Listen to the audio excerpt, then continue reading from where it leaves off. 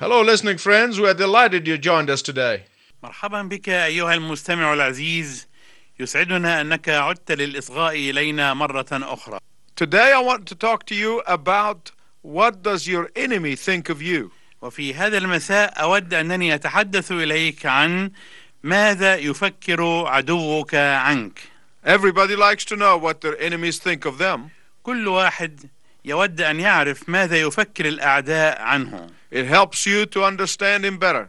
فإن هذا يساعدك على فهم أعدائك بصورة أفضل. And I want to begin by telling you a real story. وأود أنني أبدأ حديثي بأن أروي لك قصة It حقيقية. happened during World War II. حدثت خلال الحرب العالمية الثانية. During World War II, immediately after the collapse of France, عقب انهيار فرنسا في الحرب العالمية الثانية، Hitler moved with his Operation Sea Lion destined to attack Great Britain. وجه هتلر قواته فيما سماه بعملية أسد البحر متجها إلى بريطانيا العظمى. Operation Sea Lion included massive formation of bombers. وتضمنت عملية أسد البحر عددا كبيرا من قاذفات القنابل والطائرات. Massive formation of fighters. تشكيلات كبيرة من الطائرات المهاجمة Which literally covered the British skies. التي غطت بالفعل السماء البريطانية.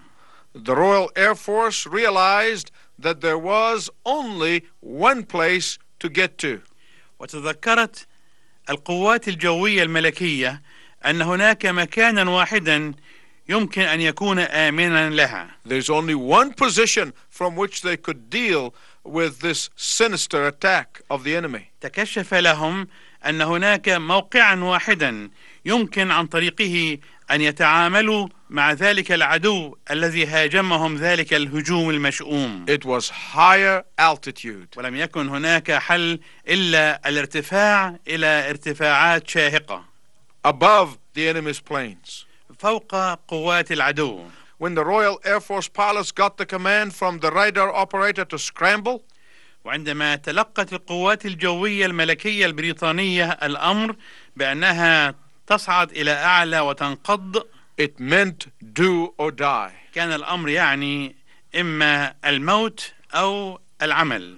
Get above the attacking planes at any cost. أنها ترتفع فوق القوات المهاجمة مهما كان الثمن. Get to the higher altitude at any price. أنها ترتفع إلى ارتفاعات شاهقة مهما كانت التكلفة. The Royal Air Force pilots became known as the scrambling squadrons. وعرفت القوات الجوية الملكية بأنها جحافل الطائرات المدافعة.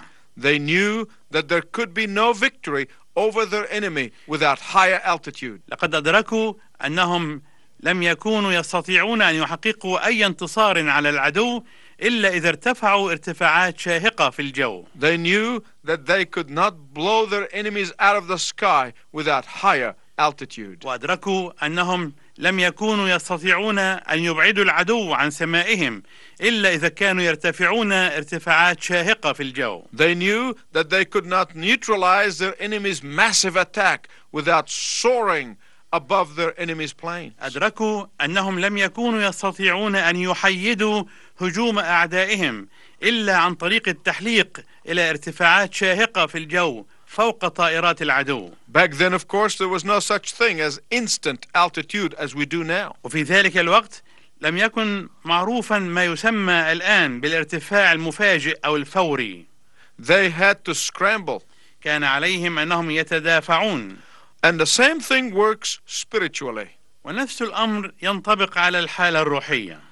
The Word of God tells us فإن كلمة الله تخبرنا that we as God's scrambling squadrons, أننا باعتبارنا الأسراب المدافعة لإلهنا we have instant altitude. لدينا الفرصة أن نصعد إلى ارتفاعات شاهقة فوريا. We are God's squadrons نحن أسراب الله التي ترتفع إلى فوق. have the privilege and the joy and the power of being above instant altitude from any position. لدينا الامتياز والفرح والقوة التي نتمكن بها أننا نرتفع ارتفاعا فوريا حالا فوق أي موقع. And when God the Father raised God the Son from the dead, وعندما أقام الله الآب الابن من الموت، the Bible said قال الكتاب المقدس that he sat on high in the highest altitude possible. أنه أجلسه معه في السماويات في أعلى مكان ممكن. He set him above the powers and the principalities. أجلسه فوق السلاطين والرياسات. There he is even right now. وهناك هو الآن Jesus, يسوع high above the sky in the high altitude. أعلى في السماوات في أعلى مكان ممكن. But you know, that is not where it stops. لكن لم يتوقف الأمر عند هذا الحد. That's not where God the Father stops. لم يكن هذا هو المكان الذي توقف الله الآب عنده. The Bible says in the book of Hebrews فإن الكتاب المقدس يقول في الرسالة إلى العبرانيين that those who are in Jesus Christ, أن أولئك الذين هم في المسيح يسوع، those who are born of the Spirit of God, الذين ولدوا من روح الله، those who have surrendered their life to Jesus Christ, الذين سلموا حياتهم ليسوع المسيح، are positionally seated in the heavenly places with God right hand. هم جالسون الآن في السماويات مع الله. Physically, you might be here on this earth, من الناحية الجسدية أنت لا تزال هنا على الأرض، but positionally you are sitting with God in the heavenly places. ولكن مركزك هناك في السماء مع الله. Isn't that wonderful? أليس هذا أمرا عجيبا؟ And that is the blessing that God has given us. هذه هي البركة التي أعطاها الله The لنا. Bible says يقول الكتاب المقدس that God invited those who have put their trust in Jesus Christ إن الكتاب المقدس يقول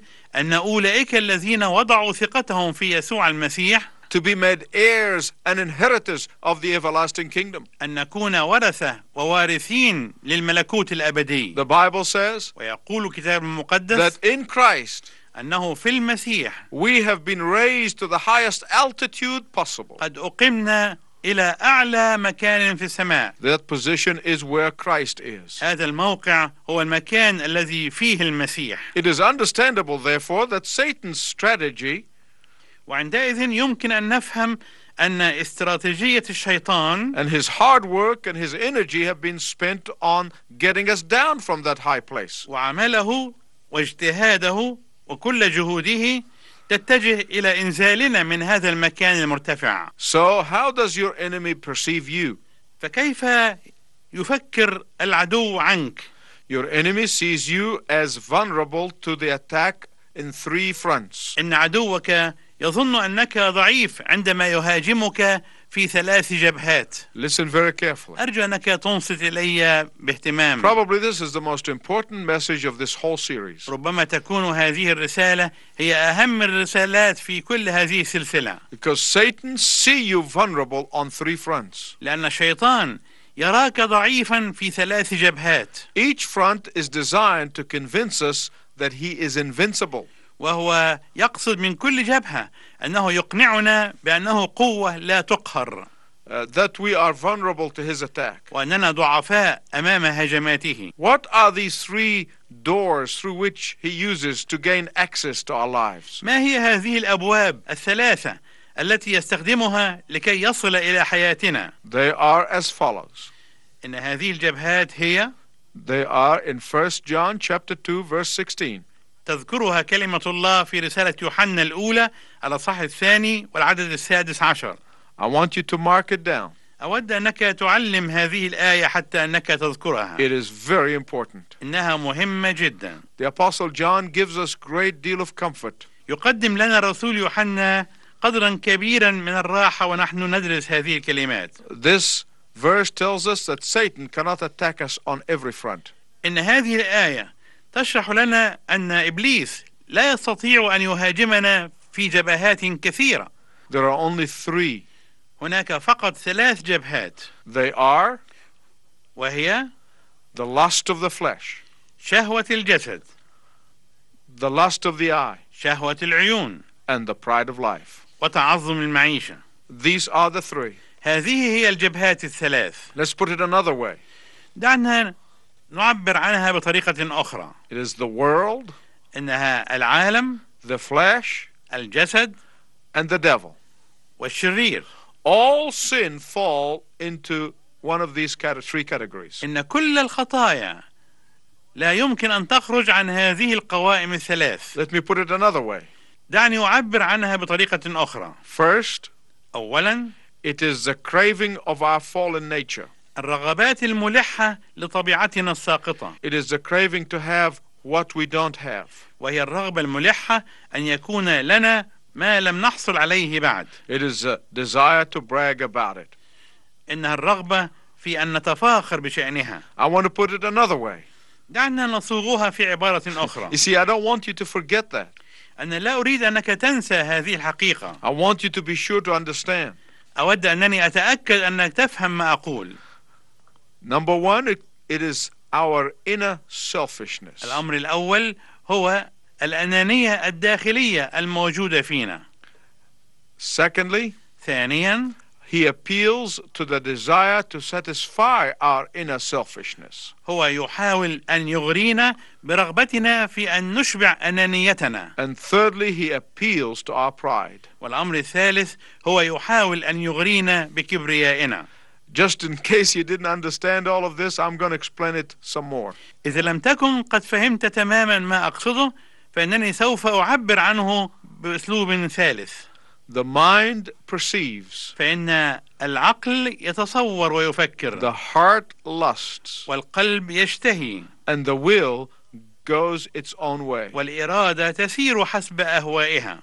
Satan is not merely interested in tempting us. إن الشيطان ليس فقط حريصا على مجرد تجربتنا. He is interested in knowing that we have been tempted and that we have fallen into the temptation. لكن الذي يهم أننا نجرب وأننا نسقط في التجربة. And he is not going to leave us until we defeat him and have victory over him, or he defeats us. ولا يمكن أن يتركنا أو يبعد عنا إلا إذا كنا نهزمه وننتصر عليه، أو إذا كان هو يهزمنا. There are only two positions to be in.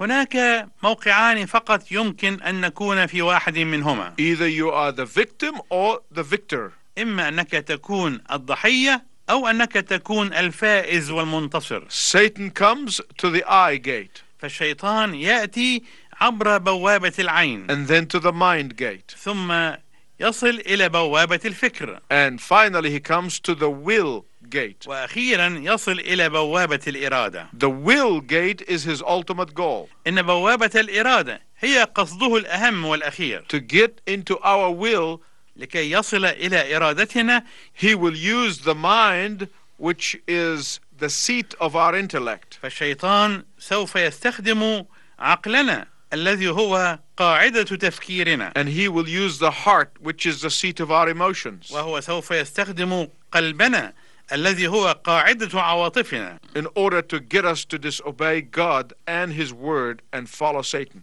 حتى يجعلنا نعصى الله وكلمته ونتبع الشيطان. Satan knows that if he can get you to see something, إن الشيطان يعرف أنه إذا نجح في أن يريك شيئا ما, and you see it long enough, وأنت تظل ترى هذا الشيء فترة طويلة, and then you desire it, ثم تشتهيه, he knows that he's 2/3 of the way there. إنه يعرف أنه قد بلغ ثلثي الطريق إليك. The next step is to get you to fall in the sin.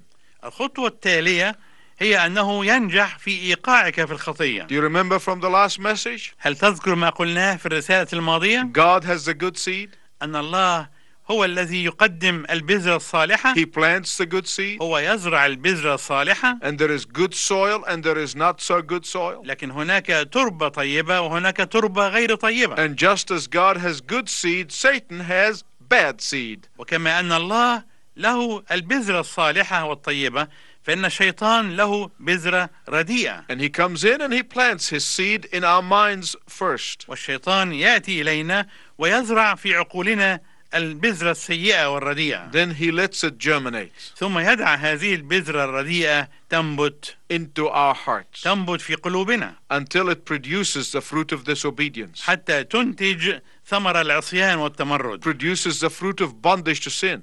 ثمرة العبودية للخطية. This process may take a long time. إن هذه العملية قد تستغرق وقتا طويلا. Or it can happen instantaneously. وقد تحدث حالا وفورا. When you find yourself going through any kind of temptation, عندما تجد نفسك وأنت تسير عبر أي نوع من التجارب you need to ask yourself 3 questions. تحتاج أن تسأل نفسك 3 أسئلة. Write them down. اكتب هذه الأسئلة 3. First, أولا، is it appealing to my selfish nature? ترى هل هذا يغريني بالنسبة لطبيعتي الأنانية؟ Second, الأمر الثاني، is it appealing to my covetous nature? هل هذا الإغراء موجه إلى طبيعتي الطامعة؟ Third, ثالثا، is it appealing to my pride? هل هذا يثير في الكبرياء والتفاخر؟ You are going to discover that every temptation will come under one of these 3 categories. وسوف تكتشف أن كل تجربة لن تخرج عن هذه القوائم 3. And these were exactly the same 3 temptations which Satan used to tempt the Lord Jesus Christ. وهذه بالضبط هي نفس التجارب 3 التي استخدمها الشيطان لكي يصل إلى حياة يسوع. The wilderness was believed to be the place where Satan and all his demons congregate.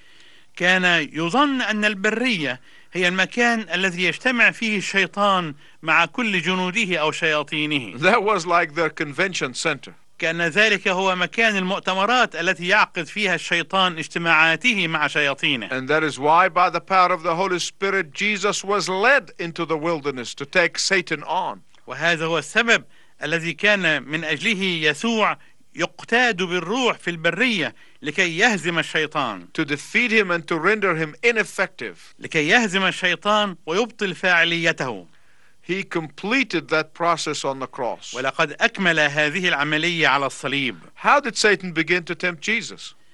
كيف بدأ الشيطان يجرب يسوع؟ He began first of all with the lust of the flesh. بدأ أولا بشهوة الجسد. Jesus was hungry. فإن يسوع كان جوعانا. He had been fasting for 40 days and 40 nights. لأنه كان صائما 40 يوما و40 ليلة. And as the Son of God, his food was to do the will of the Father. وكابن الله كان طعامه أن يعمل مشيئة أبيه. He told that to the disciples in John chapter 4. أخبر بذلك تلاميذه في الأصحاح 4 من إنجيل يوحنا. You see, people who deny the divinity of Christ الناس الذين ينكرون ألوهية المسيح are more ignorant than Satan. هم أجهل من الشيطان. Satan did not deny the divinity of Christ. فإن الشيطان لم ينكر ربوبية المسيح وألوهيته. In Luke chapter 4, في الأصحاح 4 من إنجيل لوقا Satan comes to Jesus and says, جاء الشيطان إلى يسوع وقال له: Since you are the Son of God, إن كنت أنت ابن الله command these stones to turn into bread. قل لهذه الحجارة أن تصير خبزا. He believed in the divinity of Christ. كان الشيطان يؤمن بألوهية المسيح. Well, you may ask, what's wrong with turning stone into bread? وقد تتساءل: وما هو الخطأ في تحويل الحجارة إلى خبز؟ Jesus was hungry. فيسوع كان جوعانا. He had the power to do it. وكانت لديه القوة والقدرة أنه يفعل ذلك. He had the authority to raise the dead.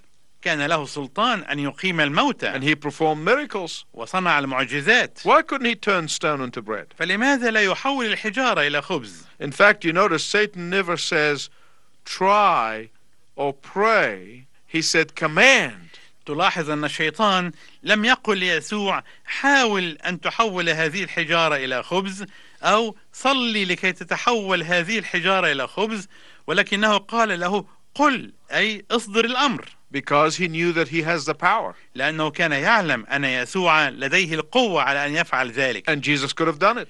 وكان يسوع يستطيع بالفعل أن يفعل ذلك. He could have said, stone, be bread.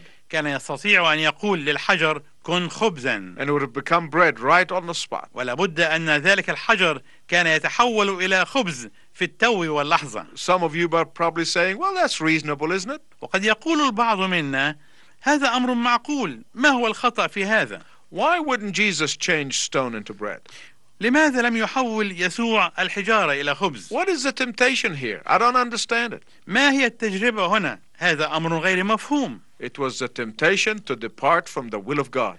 إن القصد من التجربة هنا كان البعد عن إرادة الله. And the timing of God. وعن التوقيت الإلهي. How many of us are trying to get out of our own circumstances right now? كم من الناس منا يريدون أن يخرجوا من الظروف التي يعيشون فيها الآن. You have prayed and prayed to get out of where God has placed you. ربما تكون أيها المستمع الكريم قد صليت وصليت كثيرا لكي يخرجك الله من الظروف التي أوجدك And you فيها، want to get out and you want to get out now. وأنت تريد أن تخرج منها وأن تخرج منها الآن. Look at the situation with Jesus. تأمل كيف كان الموقف مع يسوع. As long as Jesus was in the wilderness and under the control of the Holy Spirit, he was in the will of God. طالما كان يسوع في البرية وبقيادة الروح القدس كان في نطاق إرادة الله، And he was under the power of the Holy Spirit. وكان تحت قوة الروح القدس. He was totally dependent on the power of God's Holy Spirit. كان معتمدا اعتمادا كليا على قوة الروح القدس. And as long as you are in the wilderness, whatever your wilderness may be, وطالما أنت في البرية مهما كان نوع البرية التي أنت فيها، as long as you are in the center of the will of God, طالما أنت في مركز إرادة الله، the Spirit of God will sustain you. فإن روح الله سوف يحافظ عليك ويحفظك. The physical hunger was part of God's plan, إن الجوع الجسدي كان جزءا من خطة الله، part of God's will. جزءا من إرادة الله. When Satan came to Jesus, it was toward the end of the 40-day fast. عندما جاء الشيطان إلى يسوع جاءه في نهاية 40 يوما التي كان فيها يسوع صائما. It was a matter of few hours before Jesus will break his fast. لم يكن متبقيا على نهاية صيام يسوع سوى بضعة ساعات. But Satan wants him to change the will of God. لكن الشيطان كان يريد أن يسوع يغير إرادة الله. He's saying to him in effect, كأنه كان يقول له في الحقيقة: you are the son, aren't you? أنت هو الابن أليس كذلك؟ You have to experience your own power. فعليك أنك تمارس قوتك الشخصية Be independent of the Father. وأن تكون مستقلا عن الآب، Do it your own way. وأن تعمل كل شيء بطريقتك الخاصة. Don't deny yourself the joy of having food at the time when you are hungry. لا تنكر لنفسك حق الابتهاج بالحصول على الطعام عندما تكون جائعا. Since you are the son, فطالما أنت هو الابن، you ought to meet your own needs without counting on the will of God. عليك أنك تواجه كل احتياجاتك دون الاعتماد على إرادة الله أو عمل حساب لها. Here's what Satan trying to do. هذا ما كان الشيطان يحاول أن يفعله. Depart from the place of perfect obedience. البعد عن مكان الطاعة الكاملة. Come down from the high altitude of perfect obedience. بعبارة أخرى أن تنزل من الارتفاع الشاهق للطاعة الكاملة. The place of perfect obedience is the place of high altitude. إن وجودنا في الارتفاعات الشاهقة هو الذي يحقق لنا إمكانية تواجدنا في الطاعة الكاملة. Are you in the perfect place of high altitude of obedience? فهل أنت في مكانك المرتفع من حياة الطاعة؟